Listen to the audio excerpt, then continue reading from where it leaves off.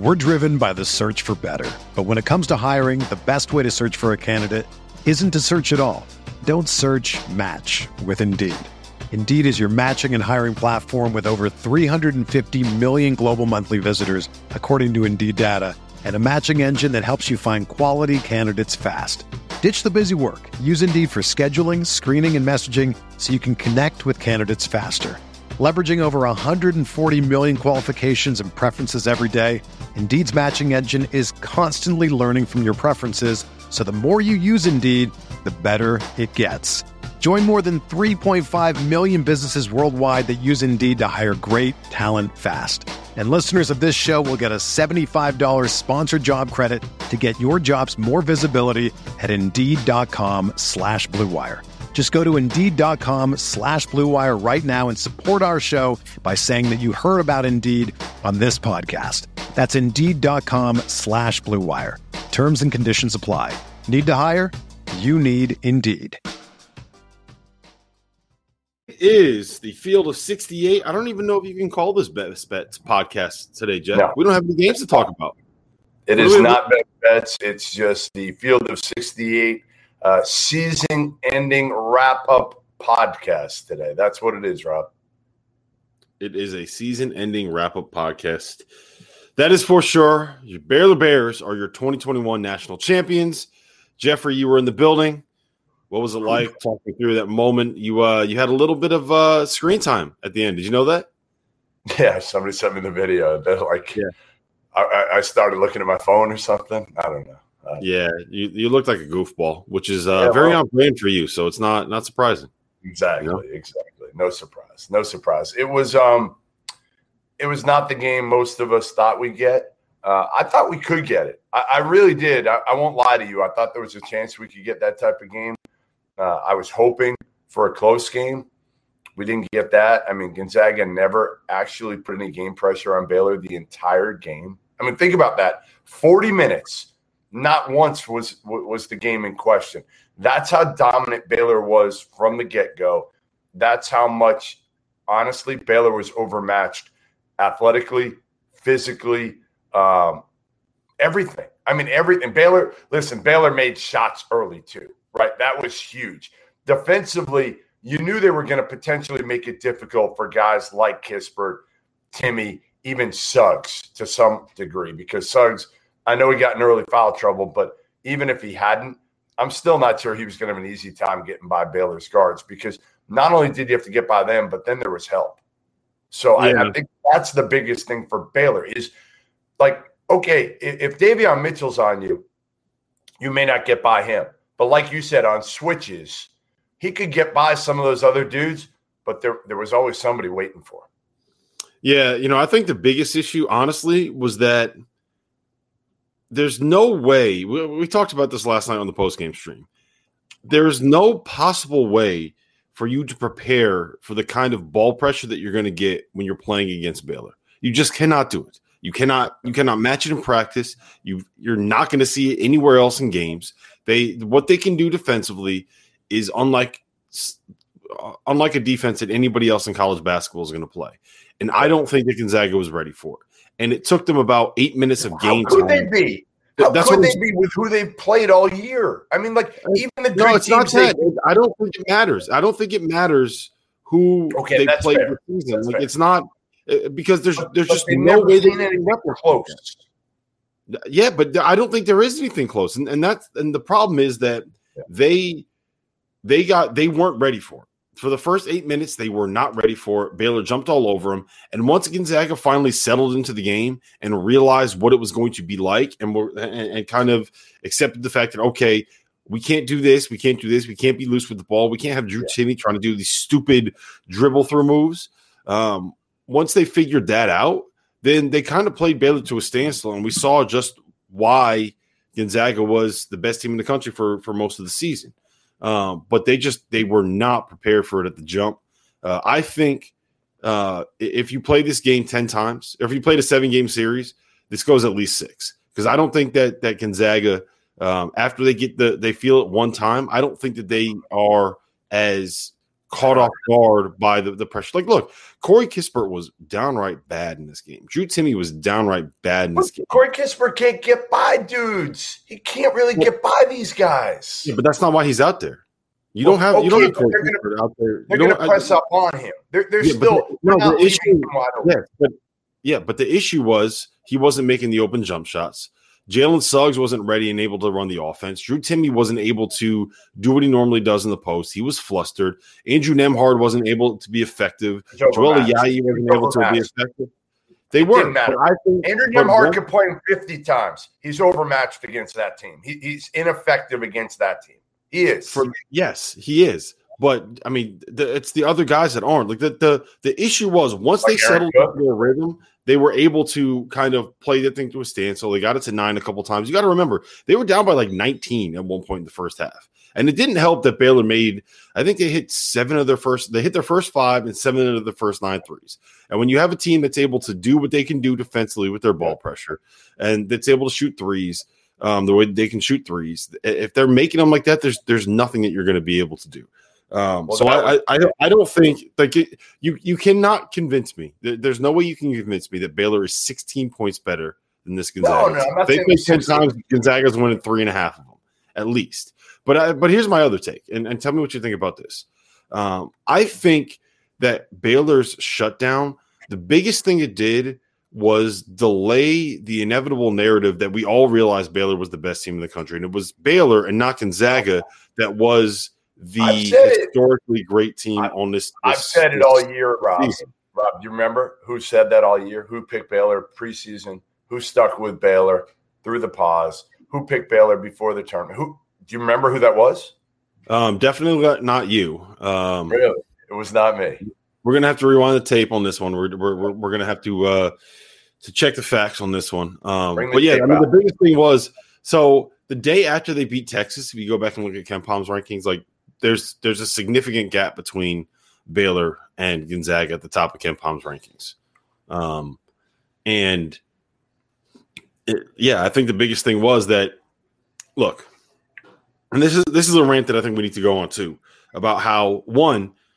If you're going to come out here and say that like Gonzaga is overrated and that this loss is a referendum on their program and it's a fact that they shouldn't be playing in the WCC, like get the fuck out of my face with that. Like I don't even want to hear it. Okay, they have played in 2 of the last 4 national championship games. They have played in 4 of the last 6 Elite Eights. They've been to 6 Sweet 16s. Jeff, I want you to tell me right now because I looked it up. I have this fact. Yeah. Name all of the teams since the tournament expanded to 64 teams in 1985. In the last 36 years, name all of the teams and when they made it to 6 straight Sweet 16s. Can you? Yeah. Do you know who it is? No. North Carolina did it from 1985 to 1993 under Dean Smith. Yeah. Roy Williams did it from Coach K did it from 1986 to 1992 and 1998 to 2006. Gonzaga did it from 2015 to 2021. That's it. That is the entire list of teams that have made 6 straight Sweet 16s since the tournament expanded to 30. It's stupid. It's stupid for anybody to hammer Gonzaga. Now, again, would Mark Few prefer to play in the Pac-12? Yeah, probably. But they can't get in the Pac-12 because they don't have football. So ultimately, they're not going to get in the Pac-12. They're in the WCC. You can condemn him and them for it all you want, but there's no other option there. What he does do is rack up as many difficult non-conference matchups as he can and hope that the WCC – he got to change to – they only play 16 league games because of Mark Few, because he wanted more flexibility and more opportunities to load up in the non-conference schedule. So, listen, they beat all comers other than Baylor. Did I think they were the best team in the country? No, I thought it was going to be Baylor. I really did. And I believe that all along, but it doesn't take much away from Gonzaga in the fact that they have been and will continue to be terrific. And I have them at number 1 right now in my early preseason top 25 because they could be sitting on a front line. By the way, is the most pointless thing that any of you guys have ever done. Like, of course. 30% of all college basketball players are in the transfer portal right now. We're going to have another 200 end up declaring for the NBA draft and going through all of the workouts and the testing and all of that. Why? It's pointless, man. Doing that, there is nothing that makes me happier than not having to do that exercise this year because it is just so dumb. You know why? I don't mind doing it. I don't mind doing it because I have all the rosters with every team. So it's kind of one of those things that is constantly moving, and I'll be updating the rosters for me as well as fans. So I get it. You made the amount of traffic that I would get at NBC Sports for putting together the top 25 and being able to SEO the hell out of it. It was crazy. It was insane. But last point on Gonzaga. For all the people that are saying their schedule is soft and they're weak and they don't play anybody, these are the teams that they beat this season. Kansas, West Virginia, Iowa, Virginia, Oklahoma, Creighton, USC, and UCLA. All eight of those teams are top 40 on KenPom. Oklahoma is the only one that ranks outside the top 25 on KenPom. They won those games by an average of 13.4 points. The UCLA win in overtime was the only game that was in single digits. BYU is a top 20 team on KenPom. They were a number 6 seed in this year's NCAA tournament. They won by Gonzaga beat them by 17, by 11 at their place, and in the WCC tournament title game, they beat them by 10 on a night where BYU shot 69% nice in the first half and led by double digits for most of the first half. And the last thing that I just want to say about them is that, look, if it's so easy to go undefeated in that conference, right? Explain to me how San Francisco, who went 4-9 in the WCC, was able to beat a West Virginia team that won the ACC regular season title, right? It's not easy to go undefeated in any conference, especially when you're a team that's going to get everybody's best shot in that league. So, look, you can say all you want about the fact that Gonzaga got punked by Baylor last night, because they did. They got punked by Baylor last night. Baylor is also a team that maybe would be sitting here with a chance to go undefeated if they hadn't had a COVID shutdown. That's how good they are. There's been, how about this? There's been no team in the history of college basketball, at least that I can find, that has done these three things. That is ranked in the top 5 in 3-point field goal shooting percentage, in offensive rebounding percentage, and defensive turnover rate, right? They, better than anybody else, they were able to maximize the number of possessions, the number of shots they got, and they did the one thing that makes you the most efficient team possible better than anybody else, and that's make threes. So, look, Gonzaga was the second best team in college basketball this season. I think that was very, very clear. They completely overwhelmed Gonzaga. Here's my question, Rob. Forget about Gonzaga for right now because they lost. Let's talk about the fact that if Baylor hadn't had a pause, would we have been looking at an undefeated Baylor team potentially out of the Big 12? I think so. I mean, think about it. Scott Drew did make a mistake. I should have asked him about it last night or even this morning when we talked. But he did make a mistake in coming back from the pause too quickly, right? 2 practices. They play Ohio State. They look like absolute garbage. And then 4 days, they win that one. 4 days later, they lose to Kansas fairly handily. So that one, to me, was kind of a throwaway game. I know people were like, no, it's still Kansas. They beat Kansas 9 out of 10 times if they played them. We know that. Maybe 19 out of 20 times. The one that people will say, well, they lost to Oklahoma State in the Big 12 tournament. That was weeks after the pause. It was, but ultimately the problem with that, Rob, is they had so many games jammed in because of the pause into a short period of time that they didn't look the same. Defensively, they hadn't had a chance to practice at all. It was, as Scott Drew told you and I when we had him on our show, it was game, prep. Maybe you had one practice here or there, but they didn't have a chance to get their defense back. And we saw in the last 2 games what Baylor's defense looks like when it's back. Yeah. Yeah, we did, man. We saw peak Baylor. I will say this. I think the loss to Oklahoma State in the Big 12 tournament, I don't think that you can necessarily chalk that one up to COVID. I think that Oklahoma State went out there and beat them. That was, I believe it was 3 weeks after their pause. They had kind of like a little 4-day window in there to kind of get some practice in. So I don't think that you can chalk that one up necessarily to COVID.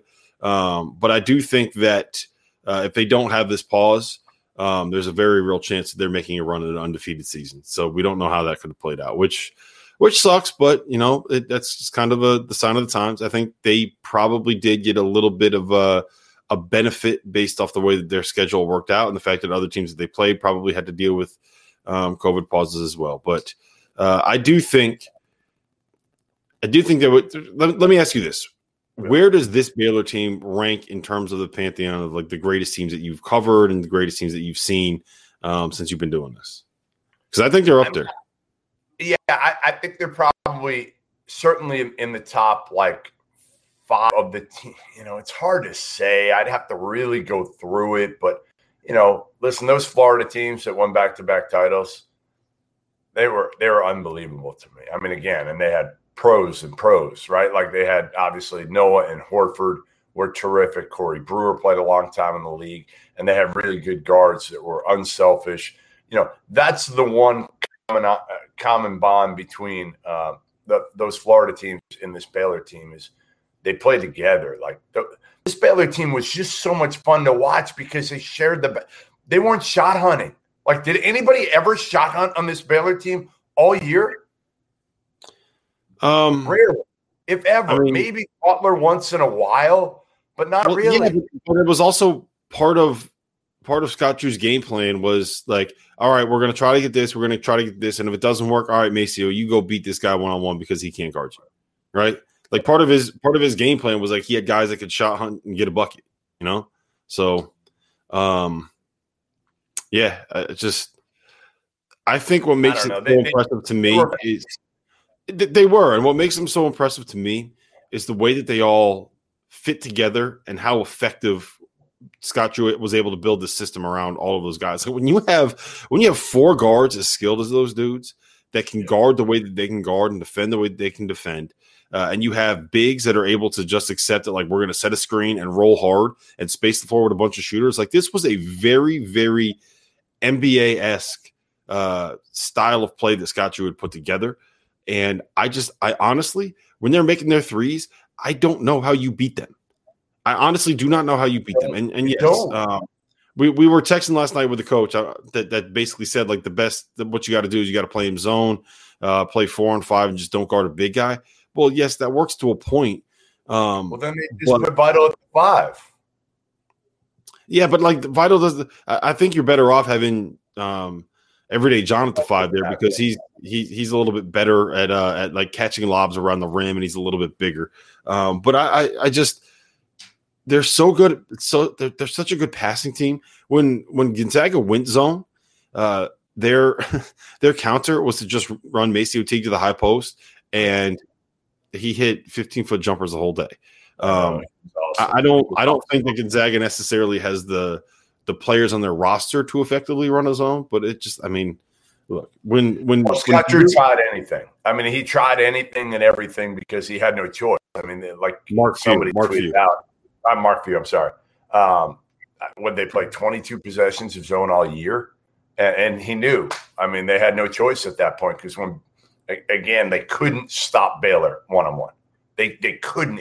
The disparity in athleticism right away, Rob, was unbelievable in the building. Mm-hmm. It was like, and not just with the guards. It was to me, and I kind of said this, I think yesterday, was the athleticism. How is Timmy going to handle these dudes coming out? 3 of them.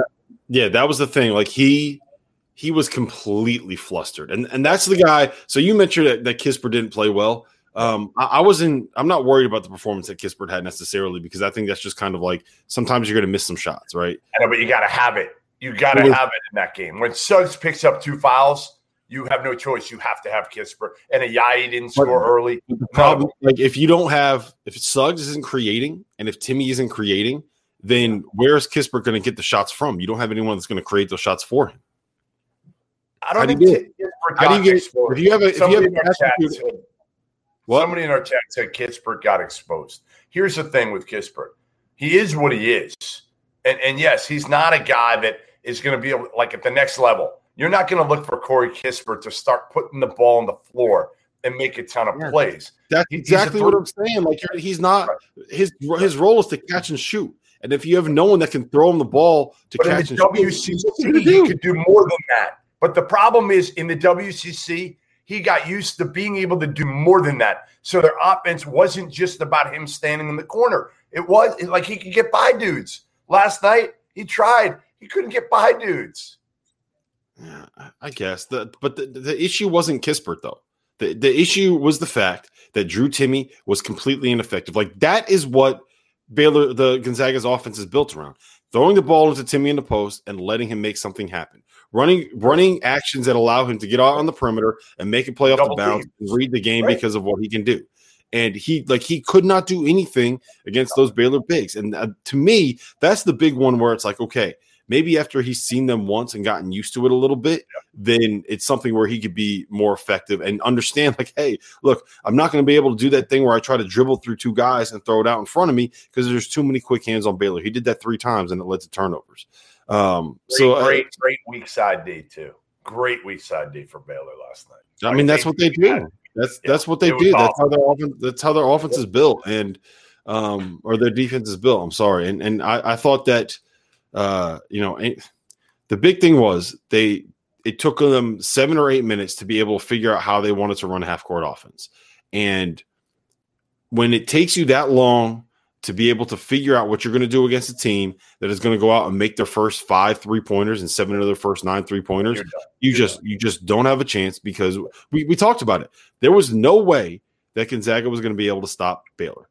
I think everybody, including you, assumed that Gonzaga was going to be more effective offensively than they were. Yep. You don't become a juggernaut offensively and you just assume like, oh, okay, yeah, it's not going to work. And it just didn't work. I wonder how much. As simple as that. Rob, I wonder how much too after like 3 nights ago we saw Houston, and early on I really felt like Houston right away knew we're overmatched. Like first 4 minutes, it was like, oh shit, like we can't beat this team. I wonder like if Gonzaga early on in that game, especially with Suggs picking up 2 fouls, but even if he hadn't, I wonder if they were just like, oh man, we've never seen this before. They're a better team than us. Like I'm sure in their head they're not thinking that necessarily.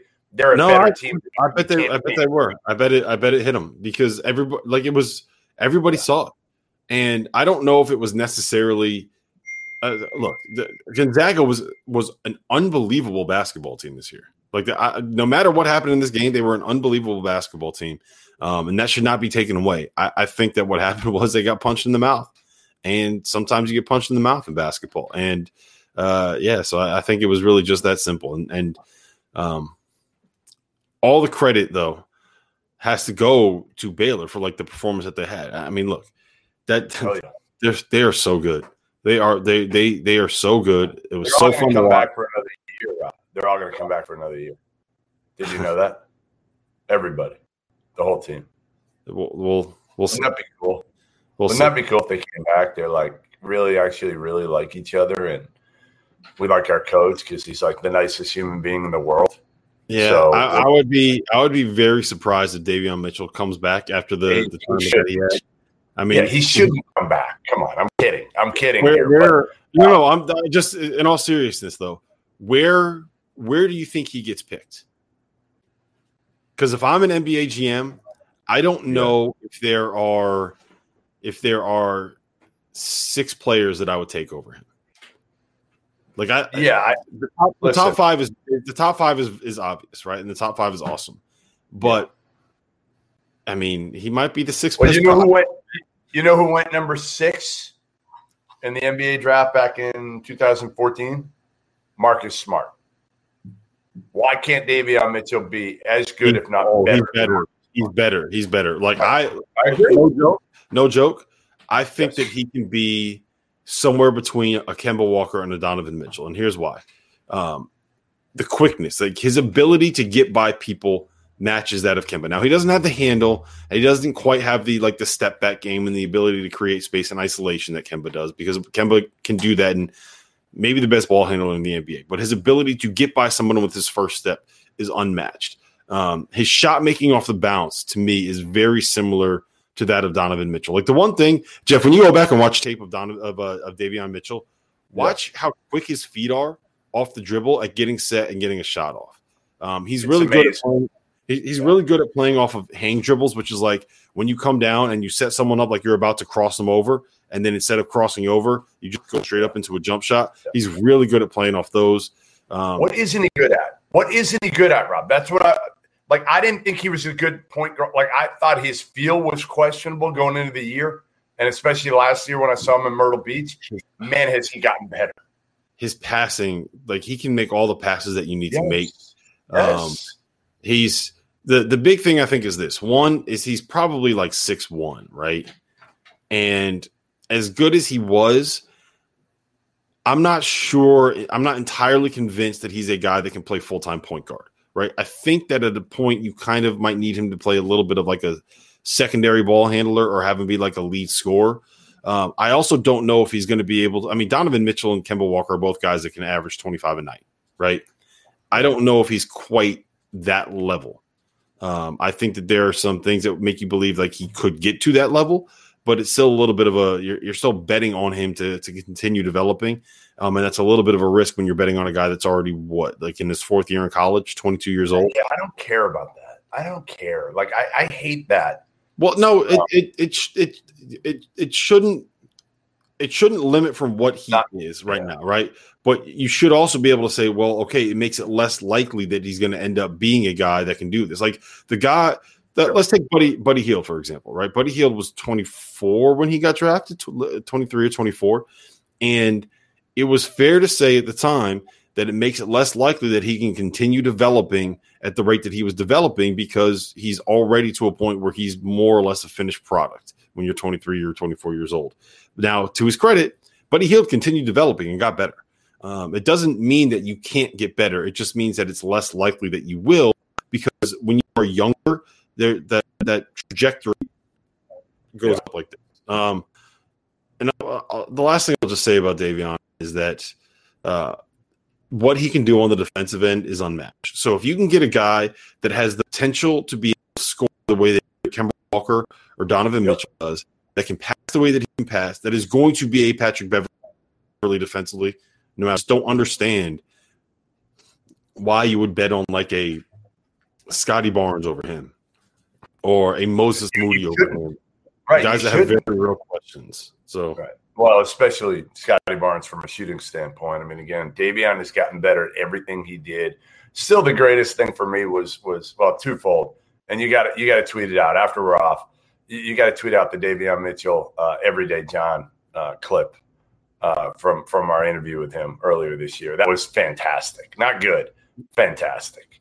He didn't even try to pronounce the name. He was like, "No, I'm not." It's awesome. You got to tweet that out. But number two was when I was talking to Davion for a while, him telling me, so at Auburn, he was stuck behind two really good guards, right? Bryce Brown and Jared Harper, right? Those two. I'm trying to remember. I'm so tired. Yeah. Those were the two. He stuck behind. And they had another year left after Davion didn't play much his freshman year. And so he transferred. And I said, I'm like, all right, who came calling? You had to have a long list of suitors. You were a top, 50-ish kid coming out of high school. And he said, no, it was like nobody. Like I didn't really have many schools at all. And Baylor was set up like through somebody else who worked him out, had a relationship with somebody at Baylor and one of the coaches. And that's how it happened. And again, it just shows like, and I did that story on obviously how Baylor was built, but like how a lot of luck is involved. A lot of luck. Davion Mitchell being one. Adam Flagler and Maceo Teague being two guys that transferred that had one scholarship offer apiece at Presbyterian and UNC Asheville.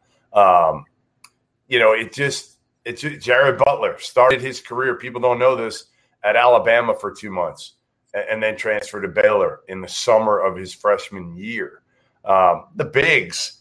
Everyday John wasn't highly recruited. He was a transfer from UNLV that most people didn't want. He was averaging like 3 or 4 points a game. Flo, Matthew Meyer. He told me Texas A&M backed off. He was like, yeah, I don't know why, but like they didn't want me eventually, and I didn't want to go to Texas. I was an Austin kid, so basically I went to Baylor. And the coolest part, and I tweeted this morning, Rob. Well, hold on. One thing I just want to push back on you on. Yeah. I don't think that's not luck, right? I don't think that it's luck. Like things happen in recruiting, but it's development too. It's a lot of development. And it's the ability to identify talent, right? The ability to look at Maceo Teague and say, okay, what that guy can do can translate to the Big 12. Let's go get him. Look at Adam Flagler and say, okay, what that guy can do, there's a way that we can take that skill set and make it work in the Big 12. Look at Everyday John and say, okay, that kid that's raw, let's bring him in. We'll work with him. We'll make him better. They did the same with Devontae Bandu last year. Freddie Gillespie, who came in as a D3 transfer, and they turned into a guy that is on NBA. I think he's got a 2-way contract right now, right? So yes, you're right. Like there's a lot of to be able to win anything in sports, like you have to have luck. People stay healthy. People continue to develop. Like everybody that you bring in all gets along. Like your shots go down at the right time. You have to have luck to win a championship. But I don't think that it's luck that all of this stuff worked out. I think it's the credit to the staff that put in the work to figure out, okay, this is how we build our culture. These are the guys that are going to fit. These are the talents that we can find that we can make it work. Like it's not if at some point if you There's keep finding diamond. Yeah, but like I guess my biggest exactly. There's always luck involved. Like you can't win anything without being a little bit lucky. But the point I'm making is that if you're a program that always finds diamonds in the rough, it's not fluky that you're the program that always finds diamonds in the rough. Does that you know what I'm saying? Does that make sense? Yeah, no, 100%. As I was saying, the coolest part of last night for me was, with like 4 minutes left, I'm like, so different this year. You can't go down the court after the game. So usually you're ready to go on the court so you can talk to the players. Like back when Kentucky won it all, I remember I was standing right there and Anthony Davis was cutting down the nets. And I asked Warlock, I'm like, hey, can I get him? And he brought him right over to me. And like, you can get stuff done in the court. Obviously this year, you're not allowed down the court. The players, it was cool, were able to celebrate with their families at the convention center after everything was over. But the only access you have now is to people in the stands. So for me, with 4 minutes left, I walked over to the Baylor section. I had seen Bryce Drew and Homer Drew and Scott's mom and before the game walking through the concourse, and we were talking for a little while. So I knew where they were and walked over and just kind of at the end of the game, just watched them as much as anything. Just watch them. And again, Scott's wife was bawling through her mask, crying. His kids were like beaming with pride. And you could see Homer, who Scott says he gets his optimism from, couldn't have been happier. And it was just like, those are the coolest moments for me, covering this sport. The games are awesome, but I think the people are equally as awesome in terms of watching and seeing a guy like Scott Drew take over what he did back in 2003. And I asked him this question at the end of his press conference last night. I said, there were so many people that hammered you through the years. First it was you would get players and outwork other programs in the state specifically, but really anywhere, and people would say you were cheating. And then when the NCAA went in and investigated them, they didn't find anything. And then it became, all right, he's getting top 10 players, and he's not winning with them enough. He's going to Elite Eights, which is pretty darn good at Baylor. But then it was he can recruit, but he can't coach. It changed. And I said, what's this mean for you personally? And he didn't really go there. He told the story about how Jerry Colangelo talked to his brother's team and said, you have to appreciate this because you never know if you're going to get back because of Colangelo with the Phoenix Suns. But ultimately, how much does this change the perception of Scott Drew going forward now, Rob? I think it does a lot because a lot of people still associate that program with – look, at the same time that they were getting those top 10 players coming in and landing some of those recruits, if you remember, there was like the Lacedarius Dunn domestic violence incident, and he came back and played on the team. And there was the entire thing with Hannah Perea and the assistant coach that was texting him. I broke it. So there was a while where the part of the narrative was, okay, Baylor can't win big games. It's fun to make fun of Scott Drew for not being able to coach. And it was easy to dislike them because of things that were going on around the program. And I think that part of what we've seen, part of the reason why they've made the growth they have, and the same thing with like Villanova and Gonzaga, is like they've developed a culture where, for the most part, like they're getting just really good human beings to be involved in the program. And I think that matters way more than people realize. Like Fran Fraschilla made this point the other day, and I think I agree with it wholeheartedly. Part of the reason we're seeing some of these teams make runs that make their runs is that, like UCLA, incredible culture that Mick Cronin has been able to develop, where everybody wants to play hard, everybody works together, and they have enough talent to make it happen. And when the shots go down, you're going to have a chance to win. And I think that with Baylor and with Gonzaga specifically, with Villanova as well, like most of the really, really, really good teams that we've seen in the last couple of years, they developed an incredible culture. So all the credit in the world to them. All right, Jeff, you got to get out of here because you have to get ready to go catch a flight. For some reason, listen to how smart Jeff is, everybody. He has spent the last 3 weeks in Indianapolis, and he is flying home from Chicago because that is the way that it should work. It's the only direct flight. There's no direct flights anymore out of Indy back to Boston. So instead, so they asked, when are we getting the Arizona announcement? We broke this news last night, guys. Jeff Goodman has been named the new head coach at the University of Arizona. He's already coaching. I don't know why you have the Baylor hat on right now. Breaking news. I'm working on my staff as we speak. Again, the front runners, Gilbert Arenas, Damon Stoudemire, and Mike Miller. And the combined worth of those three, I believe, is $400 million. So the bag is going to be deep. Drop a bag on them, Jeffrey. Drop a bag on them. All right, guys. This has been fun. Thanks, guys. Thank you, everybody, for tuning in all season long. Seriously. The reason we were able to make this be an effective thing was because people kept consuming the content for some reason. It seemed like people were interested in what we had to say. I don't know how you guys were able to put up with Jeff for this long because I talked to him every day at 9 a.m. for 5 straight months. Jeff, I cannot wait to not talk to you tomorrow. It's going to be great. Yeah, thank God.